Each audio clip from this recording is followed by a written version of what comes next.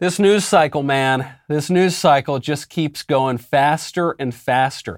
I was about to report to you that Dr. Fauci has a new book coming up. This book was going to be called Expect the Unexpected, 10 Lessons on Truth, Service, and the Way Forward. This was going to be his version of the Cuomo COVID book that you released during the thing. So I was going to report on it. I was going to give some thoughts. And then no sooner was that announced than the Dr. Fauci email leak comes out. And now you can't even find the book on Amazon or Barnes & Noble or any of the major booksellers. Before I had the chance to report on it, it got pulled. A lesson, I think, to these guys who got a lot of credit for leading in COVID, and it turned out they were wrong about everything. A lesson, wait to write the book. Write the book a little bit later, or it's not going to turn out very well for you. But there's actually even stranger science fiction than Dr. Fauci's.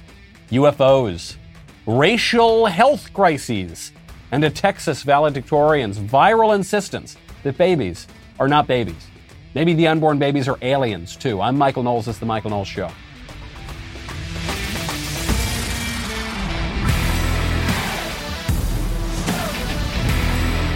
Welcome back to the show. My favorite comment yesterday from Ross Studwell, who says, Michael, you should call your show the I Told You Show.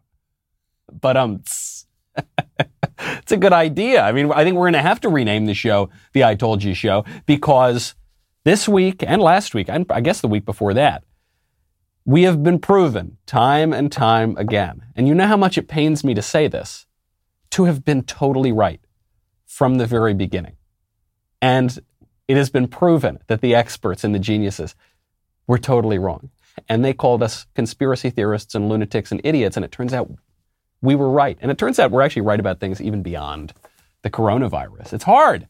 So much winning. But the problem is it's not so much winning because, yeah, you're right about everything. You're smarter than these lunatics. You know, you're getting these things more correct, but they've got all the political power.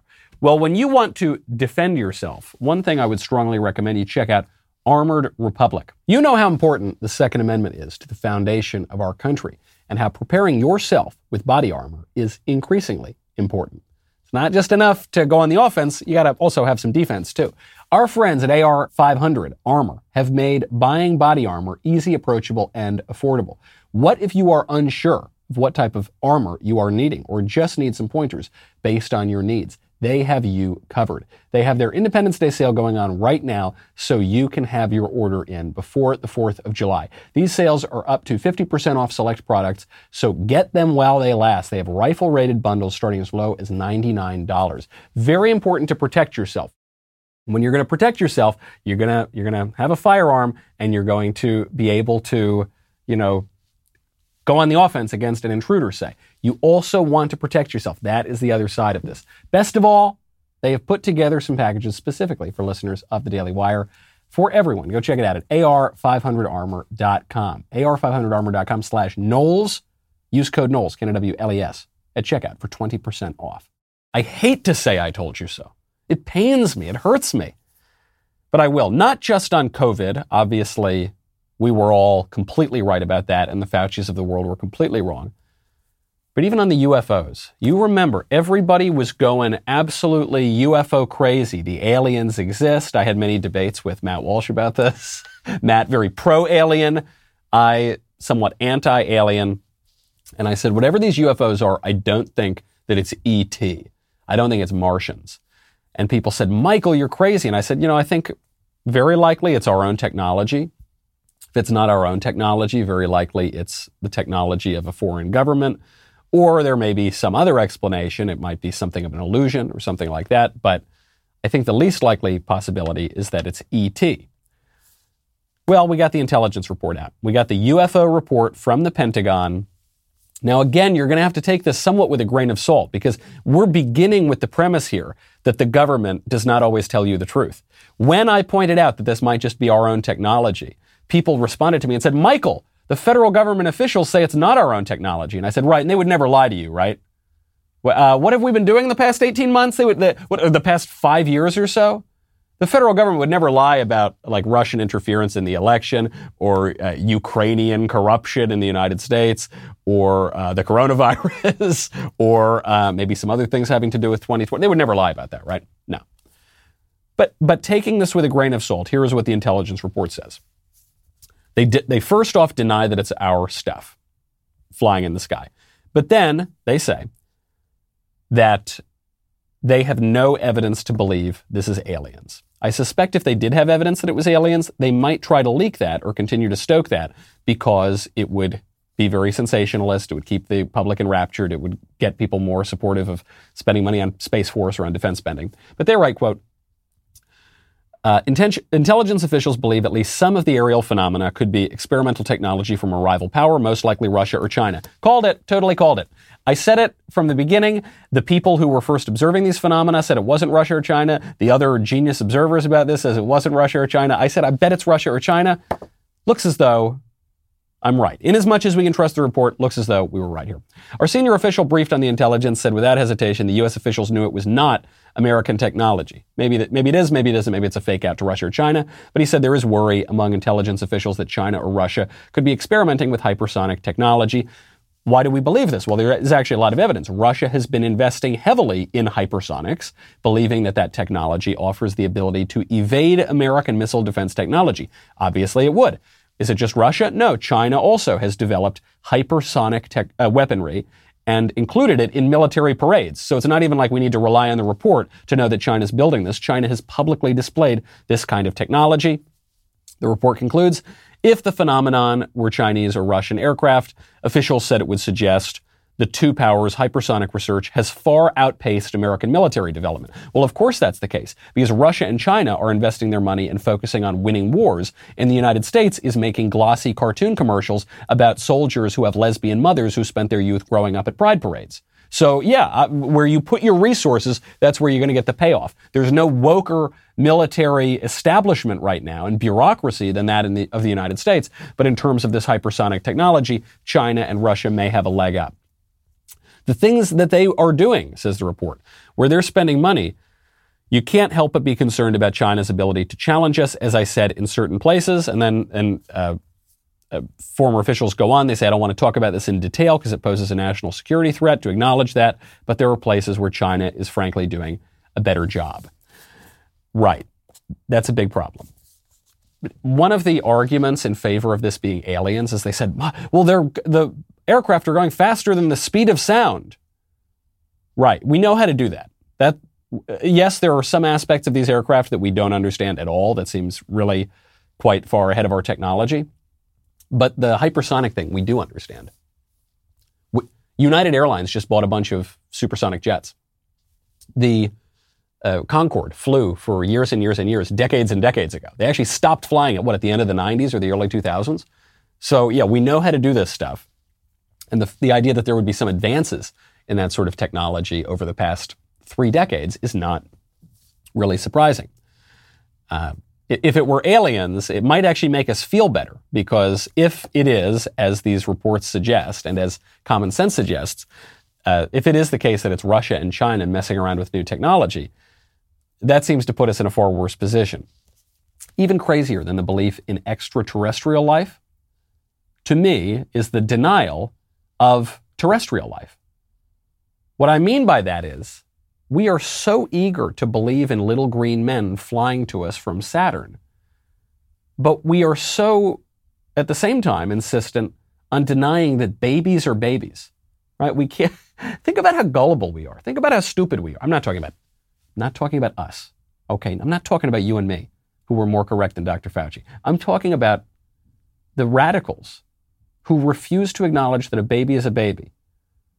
You know, if we went out to some distant star and found some distant planet, and there were a little rover that found one little microscopic, sort of vaguely resembles life, this would be an earth-shattering event. We would be so shocked and amazed. But you can see a baby on an ultrasound in the womb, moving his little hands, and he's got all his little body parts, and we deny that that is a human, as a valedictorian girl in Texas just did, and she went viral for it. I hesitated to play this video because I feel bad for 18-year-olds who get too much attention, because 18-year-olds are idiots, just sort of by definition. They just don't know. Even if they're intelligent, they don't really know anything, especially these days where the educational system has been so rotted out. So I don't want to put a spotlight on this girl who is blabbing incoherently and begging for the right to murder her own child.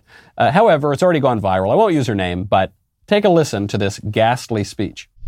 Starting in September, there will be a ban on abortions after 6 weeks of pregnancy, regardless of whether the pregnancy was a result of rape or incest.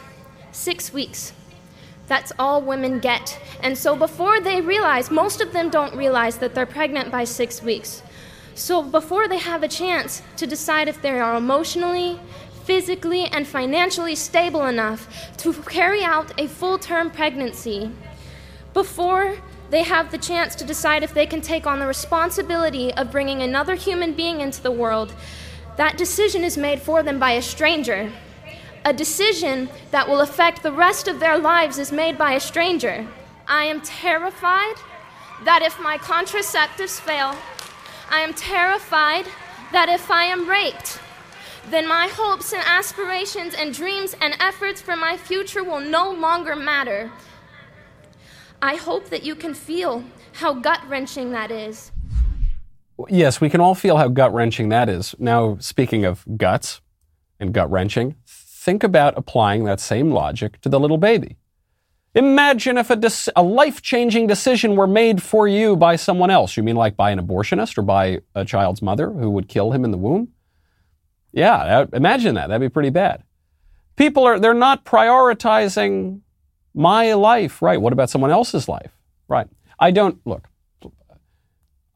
plenty of 18-year-olds have stupid ideas about the world. I had plenty of stupid ideas, including on this point. I think I was actually in favor of legal abortion when I was 18. I'm trying to think when I changed my mind. I was probably 20 or something. I mean, at this point, I probably would have said I was pro-abortion. So I feel for her, and it's too bad that she blew it this way. I mean, it's too bad that she made such a mess of things instead of just saying, thank you, it's an honor to be valedictorian, have a good life. People are saying the speech was courageous. It was not courageous. I mean, she lied about what speech she was going to give. Apparently, there had been some discussions about whether or not she was going to address this issue. And it's really sad for her because she has dedicated now her achievement to the alleged right of mothers to murder their children in the womb. That is not something that history is going to look kindly on. We talk about the right side of history sometimes, that's a left-wing line. Well, if there is such a right side of history, certainly on the right side of justice, people are not going to look at this very kindly. It shows you, though, the level of indoctrination. I mean, this was even true when I was a teenager. Just the way the culture, not even just the educational institutions, the culture, the Hollywood, the mainstream media, certainly the educational apparatus, they all sort of brainwash you with this idea that you can't possibly speak out against it. What is courageous about going out and saying something that will only receive one plaudits by the entire system? That's not speaking truth to power. That's speaking power to truth. But it might take that girl a little bit longer to realize that. With everything sort of crumbling all around us, it's probably a good idea to invest in something physical, something tangible, something with value, something like Acre Gold. Acre lets you subscribe to Gold Bars for as little as $30 a month. You pay each month. Once your gold stash reaches the price of their Gold Bars, they will discreetly ship Acre Gold to your house. Acre has a new $100 a month subscription to a 5-gram Gold Bar. Acre ships your gold directly and discreetly to your door. But the big takeaway here is that you don't need to come out of pocket all at once to acquire meaningful gold over time, okay? I know that gold costs more than $30. They've got this great system where you can really start to invest. I've always enjoyed investing in precious metals. It's also a good hedge when the economy and the political system is looking a little bit kooky. Visit getacregold.com/Knowles right now. Start investing in physical gold today. Make sure you go to this URL because Acre is giving away a gold bar. To qualify for the giveaway, tweet or post why you should be the recipient. Mention at @get_Acre. That is getacregold.com/Knowles, Knowles. Thank you, Acre Gold, for supporting the show. The valedictorian girl in Texas believes that her most cherished right is the fictional constitutional right to murder her baby. Women who have that alleged right forced upon them recognize that that is not the case. The AP, the Associated Press, recently spoke with the Uyghur exiles from China. The Uyghurs are this ethnic minority and religious minority in China. They're not treated very well by the Chinese government. A lot of people are not treated well by the Chinese government. So one of the more ghastly policies of the Chinese government is that of sterilization, forced sterilization, and forced abortion. So in particular, when there was the one-child policy, but also among populations that China is trying to kill off, like the Uyghurs, and even today, where Chinese citizens are allowed to have 2 to 3 babies. If you have more than that, the authorities will come in, kick down your door, and kill your kid in your womb. So this is from one of these Uyghur women. It said, I was 6.5 months pregnant. The police came, 1 Uyghur and 2 Chinese. They put me and 8 other pregnant women in cars and took us to the hospital. This is a woman who's now fled and she's living in Istanbul. They first gave me a pill and said to take it. So I did. I didn't know what it was. Half an hour later, they put a needle in my belly, and sometime after that, I lost my child. This is heart-wrenching stuff, especially for anybody who's ever had a kid. You learn very quickly that the baby that you're holding in your hands is the same baby that was in the mother's belly. And when you have a child, when you're about to have a child, and you desire that child, and you don't have any desire to kill that child, you think of that child as a baby. We never talk about the royal fetus when Kate Middleton is pregnant, right? We always talk about the royal baby. Well, does the baby becomes a baby because he is desired by his parents? No, the baby either is a baby or he's not a baby, and the desire of his parents to keep him or kill him has nothing to do with that. It has absolutely no bearing on the question. This woman obviously wanted her baby, and the baby was killed by these Chinese authorities. Look at the birth rate. Birth rates are important things to look at because we talk about ways to save the civilization, save our country. Well, if you stop having kids, then it doesn't matter how many brilliant polemics or political philosophies you come up with. If there's not going to be any people, then you're not going to have a country. The birth rate across the Xinjiang region, which is the region where the Uyghurs are, fell by nearly half in the 2 years between 2017 and 2019. I guess that's 3 years, 2017, 2018, 2019. The most intense drops occurred in places where the Uyghurs and other minorities are located. Throughout the counties that are populated by a majority of these minorities, majority-minority, the birth rate dropped on average by 43.7% from 2017 to 2018. The birth rate in counties populated by 90% or more indigenous people dropped by 56.5% on average in the same year. If that is not a genocide, I don't know what is. But very sad for the Uyghur people. Obviously, it's a horrific thing being done by the Chinese government. The reason I bring it up is that the mechanism there, the mechanism of that genocide, is the exact same thing that leftists in America are claiming to be a sacred right. There is no difference in the act.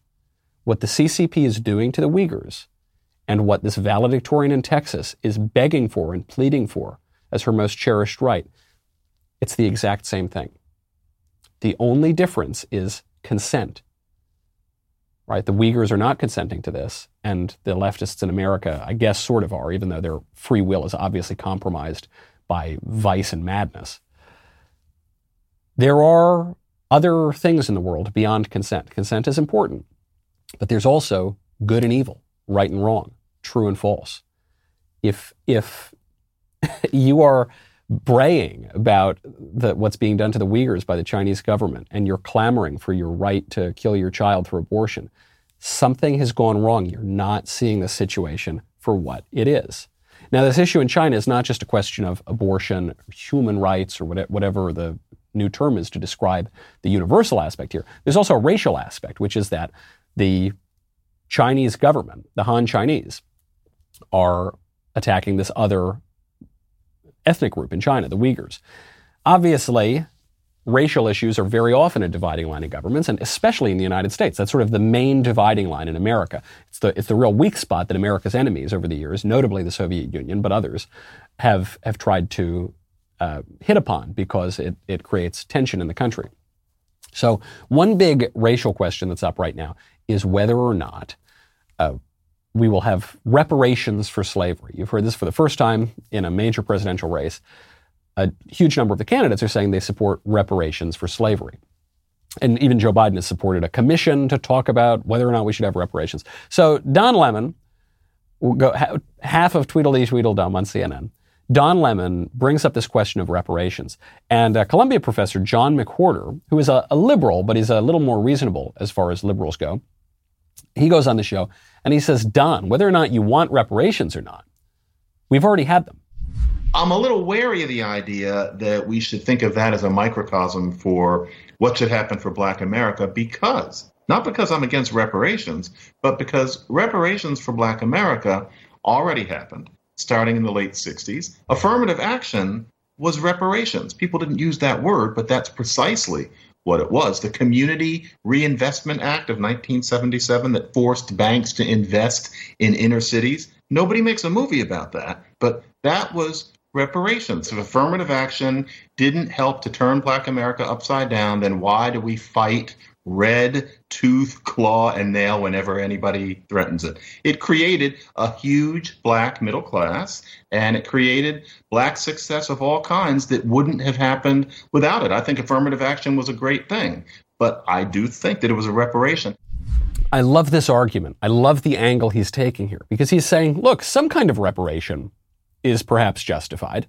And this was the opinion of basically everybody after the Civil War, right? They said 40 acres and a mule. That was going to be the promise, because you can't just say to a huge number of people, okay, you've got your freedom now, but you don't have any property and you don't really have many political rights, and you've got people who are really opposed to you having political rights, and okay, so it'll work out fine, right?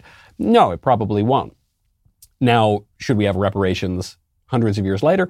I think that argument's a little weaker. But to me, the cleverer argument is we've already had them. Of course we have.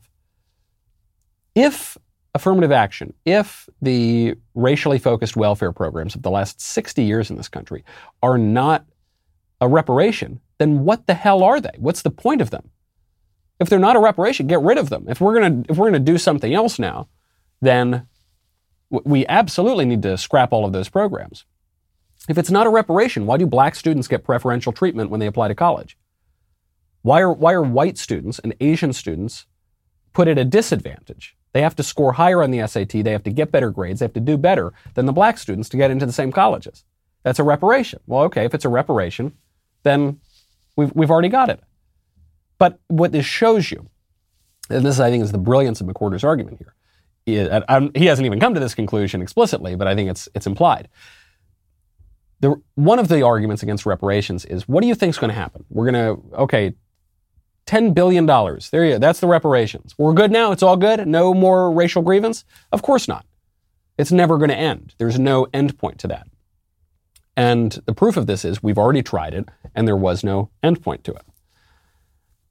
Now, the left tries to lump everything in with these problems. The left actually views many aspects of our society, notably the criminal justice system, as just an extension of slavery and Jim Crow. AOC made this point. AOC believes that the prisons are basically sort of modern-day slavery, and she thinks it ought to be a very important goal of justice to reduce the prison population. If we want to reduce violent crime, if we want to reduce the number of people in our jails, the answer is to stop building more of them. The answer is to make sure that we actually build more hospitals, we pay organizers, we get people mental health care and overall health care, employment, etc. It's to support communities, not throw them away. So AOC wants to reduce the total prison population. There is crime all over this country. The cities are being burned down left and right. Do you believe that we need fewer people in prison or more people in prison? It seems to me we need more people. We have mass incarceration. Not mass enough. Crime's going through the roof. Well, no, Michael, it's a terrible system where people are going to jail for having dime bags of marijuana. First of all, that's not true. People are going to jail because they get plea deals from much more significant charges.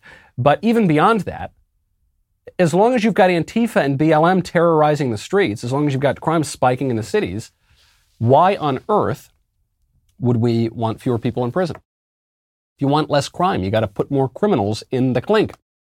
Now, this is just common sense. Here's another piece of common sense.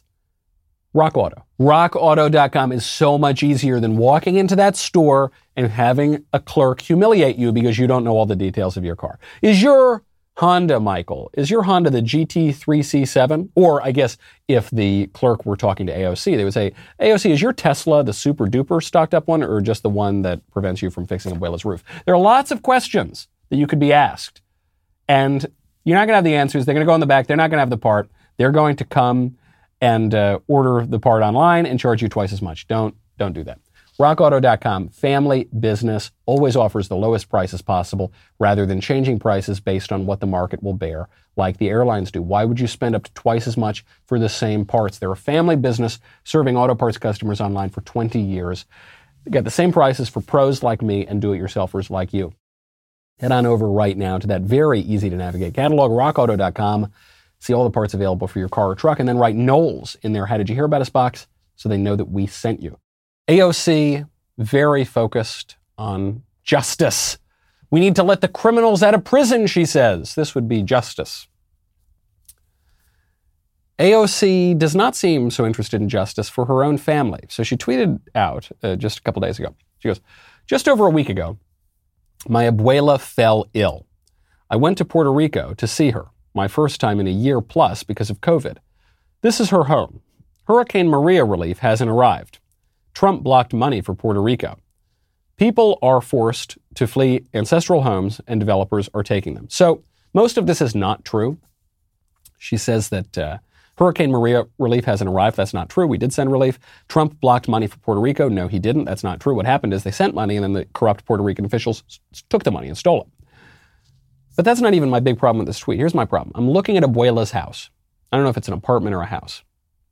There's roof problems. She's living in squalor. I would estimate that to fix that roof costs, I don't know, like $1,000 or something like that, right? Because it's a very small roof. But let's say it's $10,000 to fix that roof. AOC is a wealthy woman. She's a famous, wealthy politician. She drives a Tesla. She can't fix Abuela's roof.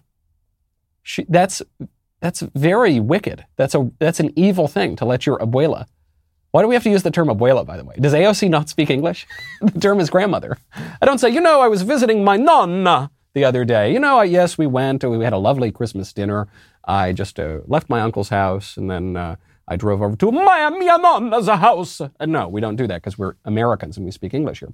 So she's going to let her abuela live in squalor. AOC drives a Tesla. I drive a Honda. I was thinking about buying a nicer car. But the nicer car I was going to buy would have been about $10,000 more than the Honda was. So I got $10,000 lying around because I didn't go buy I wasn't even going to buy a Tesla. I was just going to buy like a slightly fancier car. So I got that 10 grand lying around. I would like to fix Abuela's roof. I know multiple other people here who would like to fix Abuela's roof. So AOC doesn't want to do it. Just please, someone send us Abuela's address so that we can fix it. But of course, AOC, she doesn't want to do that. She actually realized, too, and she got caught in this. She goes, oh, no, Abuela's fine. I said, well, it doesn't look fine. It looks like she's living in squalor. No, we just need, Trump needs to do it. Trump, huh? That guy's not going to be president again until August, if recent reports are to be believed. I'm joking. So AOC laments this horrible situation for her abuela. She then laments being a first-generation immigrant.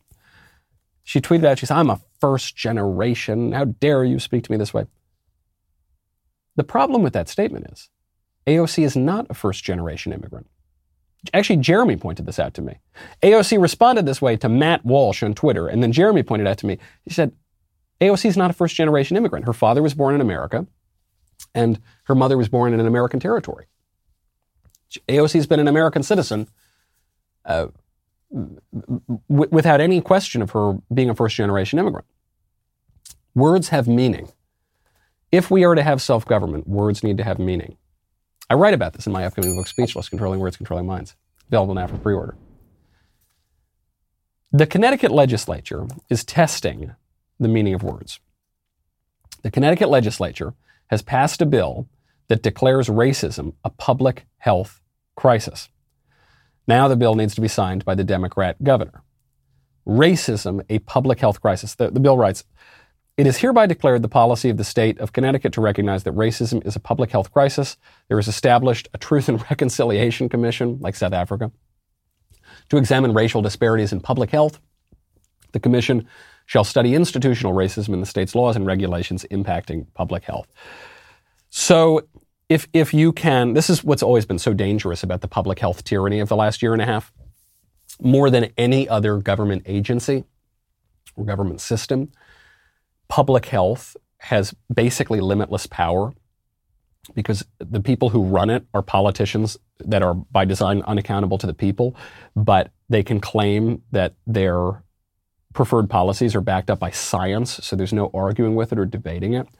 And so now what they're going to try to do is call everything that they want a public health crisis.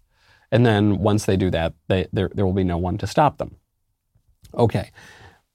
I see the political utility in this. I see the political utility in trying to spin and trying to make words mean things that they don't mean. Every politician does that to some degree or another.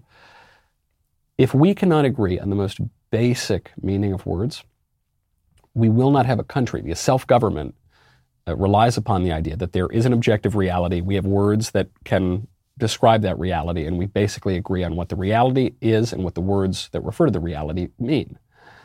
If we don't have that, we lose our government. Speaking of words losing their meaning, Princeton University, considered one of the top universities in the country, is removing the Latin and Greek requirement from its classics major. So you can major in classics, right, written in Latin and Greek, but you don't need to read Latin and Greek. It's pretty strange. How are you going to read the classics? Usually you have to read some books at least to get a degree. Well, this is being reported by Ben Zeisloft at Campus Reform, who also writes for the Daily Wire.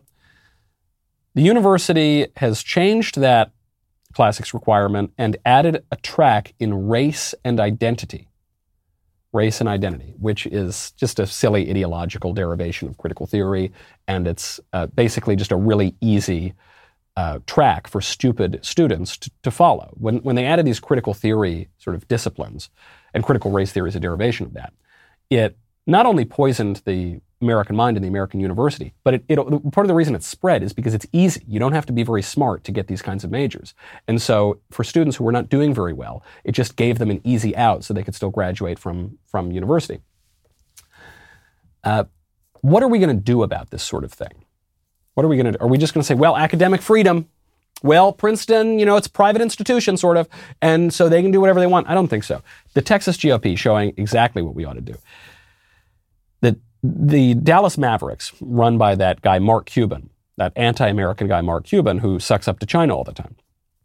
Mark Cuban decided he's not going to play the Star-Spangled Banner on the court before the game.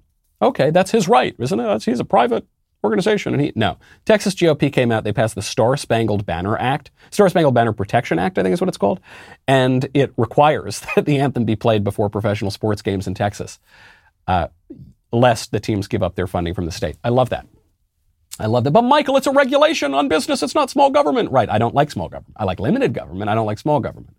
But it's a use of the political arm of the, yes, that's good. I like it. When the people give us political power, I think we should use that political power. Use it justly, but we should use it. Yeah, I think that's good. But Michael, who cares? It's just the Star-Spangled Banner. Well, who cares? The left cares a lot. Maybe the left cares because the left realized that culture matters. Maybe actually the same conservatives who are arguing that we shouldn't use the government to do this are the conservatives who say that politics is downstream of culture and we got to focus on culture. Well, true, but politics influences culture as well. Texas GOP is showing the way forward here. Great stuff. I love this. And I love that Mark Cuban is going to have to stand for the Star-Spangled Banner. He'll at least have to play the Star-Spangled Banner. Cry more, Mark. I know he'd rather play the national anthem of China. Well, tough, buddy. You're just going to have to deal with that and stand up for the red, white, and blue. Ben today will be talking about his escape from New York. Not his personally, but the sort of conservative movement to get out of New York because the place is falling apart. When it comes to exposing the left for the illogical propagandists that they are, Ben is probably the second best man for the job. No, I'm only sort of telling the truth. No, I'm kidding. He's tops. If you want to hear from him, you're in for a real treat. Every Saturday, an audio episode of this new series, Debunked, is dropping. Daily Wire members can get the full 10-episode first season over at dailywire.com. If you're not already a member, get 20% off today with code DEBUNKED while the discount lasts. Tomorrow, the audio episode on pro-abortion propaganda drops. Ben will destroy the left's moral and scientific unreasoning for abortion and discuss why life begins at conception. So check it out tomorrow on his podcast feed over at Apple, Spotify, or whatever your platform of choice may be. We'll be right back with the mailbag.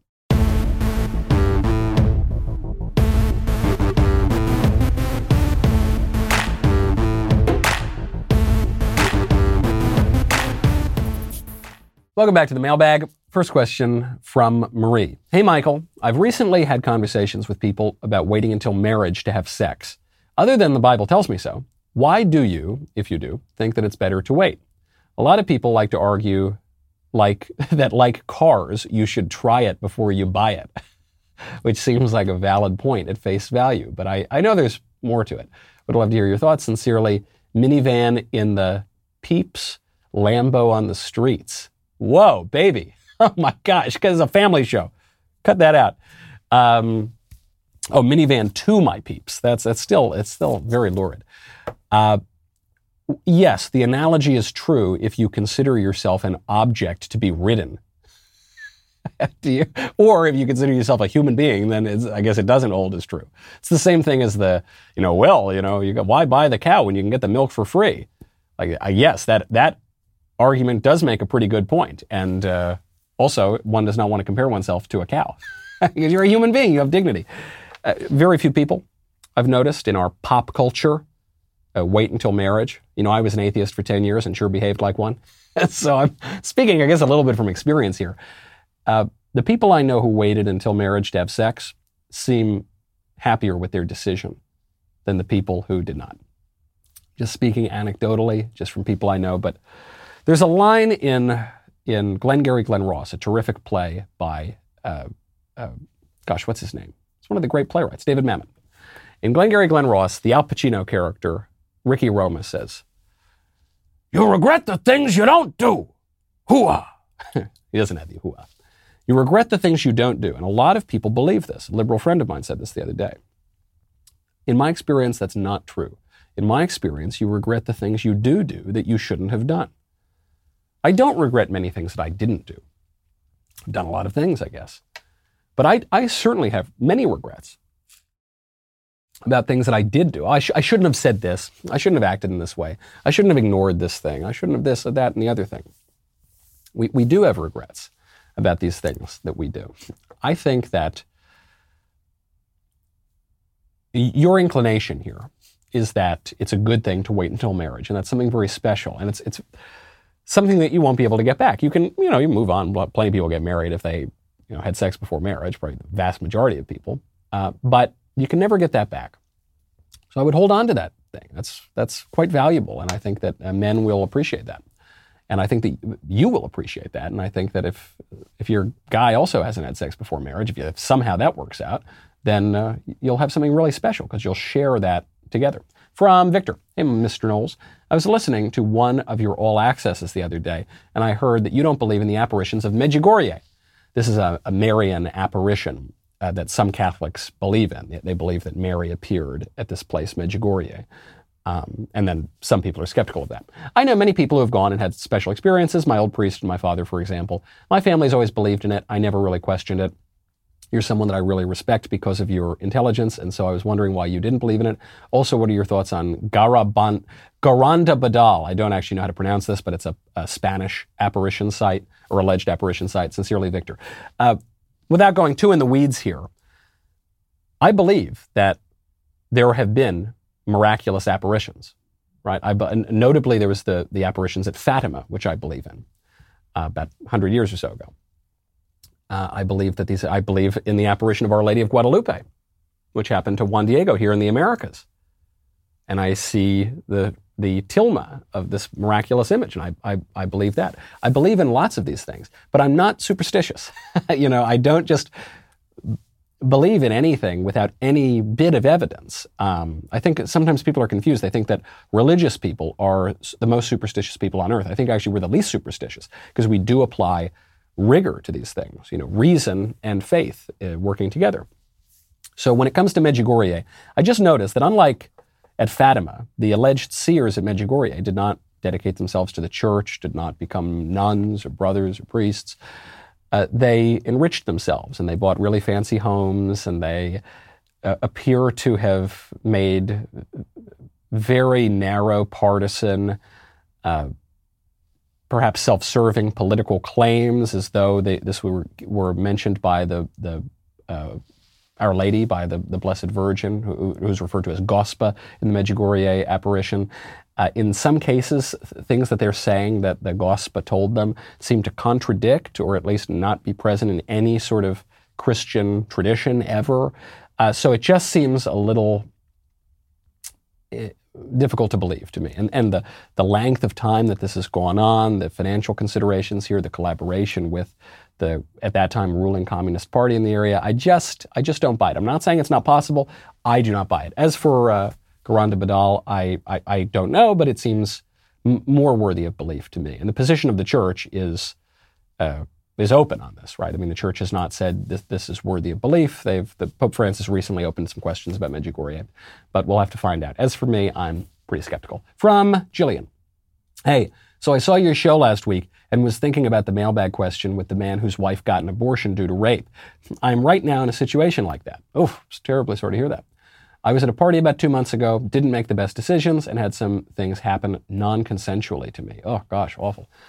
It's making me a little less sure in my decision to get an abortion. I have one scheduled for next week. I wouldn't normally get an abortion because I wouldn't consensually make the decision to have sex before marriage. I feel like if I have this kid, I'm giving up my chances of finding a good man, given that I had my virginity stolen and had a kid consequently. I feel hopeless. Thank you for any advice that you would give. I'm terribly sorry that you find yourself in this situation where you had this terrible experience. Do not get the abortion. Listen to me. Listen very closely.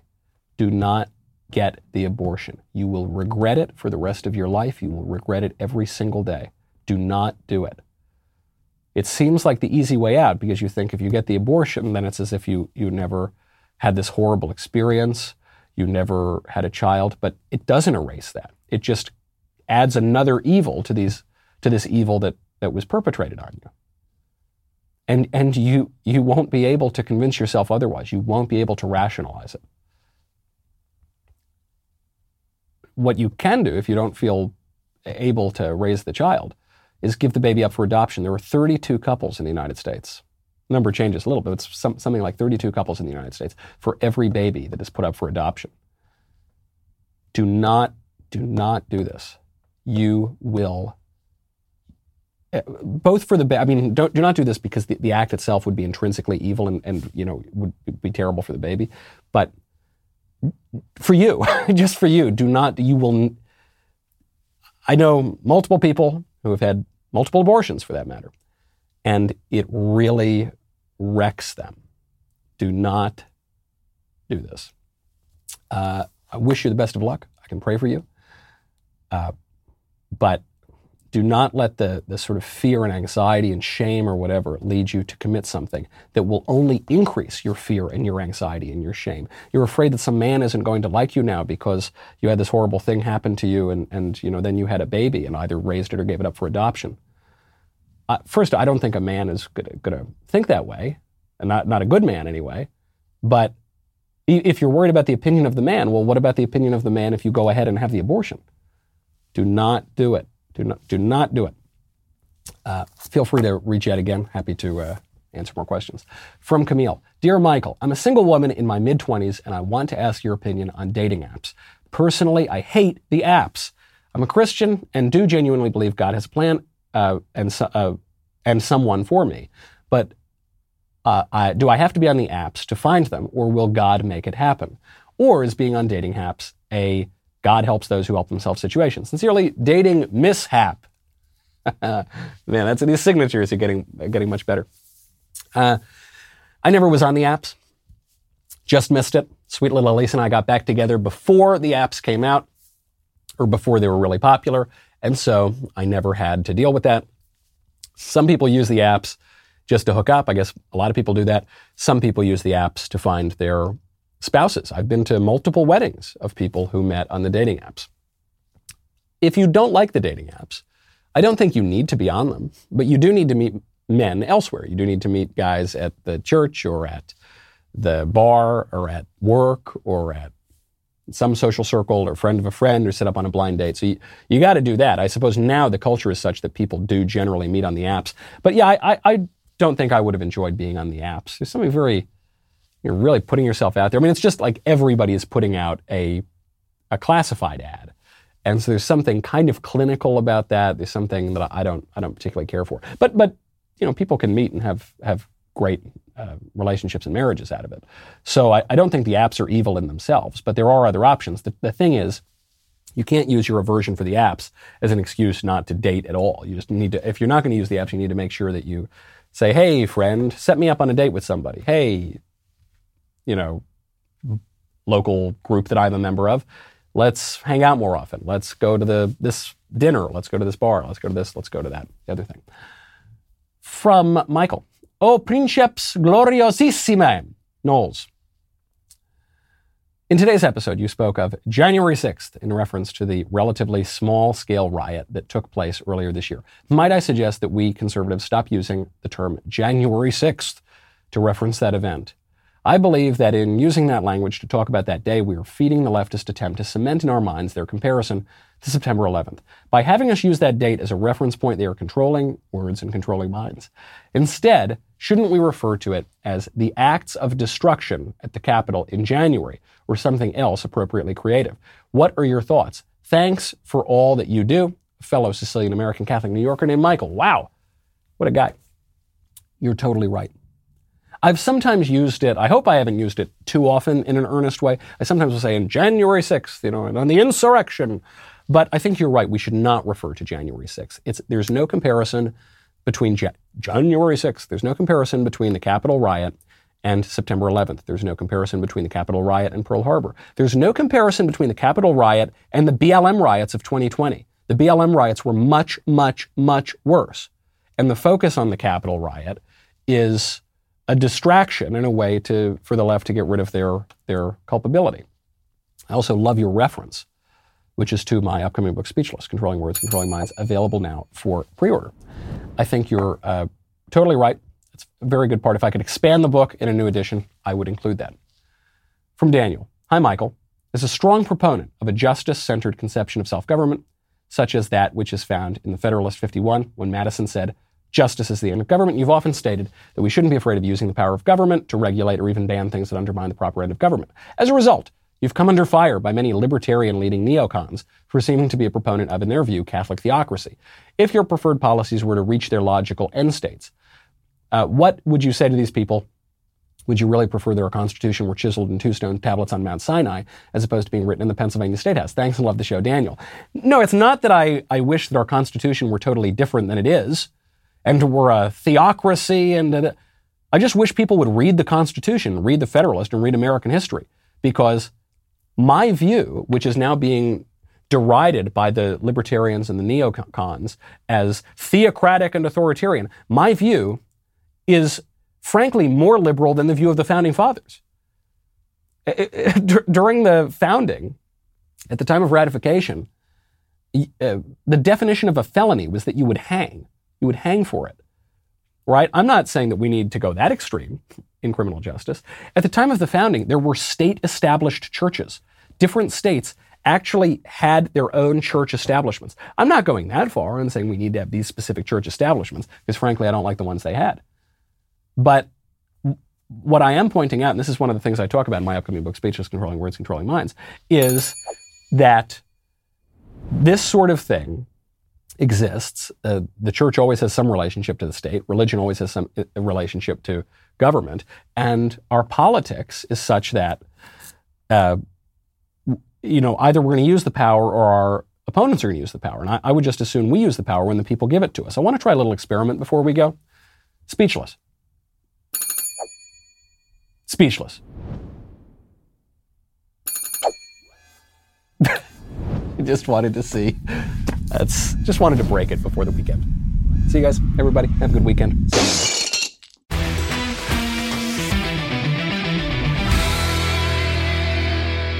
If you enjoyed this episode, don't forget to subscribe. And if you want to help spread the word, please give us a 5-star review and tell your friends to subscribe. We're available on Apple Podcasts, Spotify, and wherever else you listen to podcasts. Also, be sure to check out the other Daily Wire podcasts, including The Ben Shapiro Show, The Andrew Klavan Show, and The Matt Walsh Show. The Michael Knowles Show is produced by Ben Davies. Executive producer, Jeremy Boring. Our technical director is Austin Stevens. Supervising producers, Mathis Glover and Robert Sterling. Production manager, Pavel Vidovsky. Editor and associate producer, Danny D'Amico. Audio mixer, Mike Coromina. Hair and makeup by Nika Geneva. And production coordinator, McKenna Waters. The Michael Knowles Show is a Daily Wire production. Copyright Daily Wire 2021. Hey everybody, this is Andrew Klavan, host of The Andrew Klavan Show. You know, some people are depressed because the republic is collapsing, the end of days is approaching, and the moon's turned to blood. But on The Andrew Klavan Show, that's where the fun just gets started. So come on over to The Andrew Klavan Show and laugh your way through the fall of the republic with me, Andrew Klavan.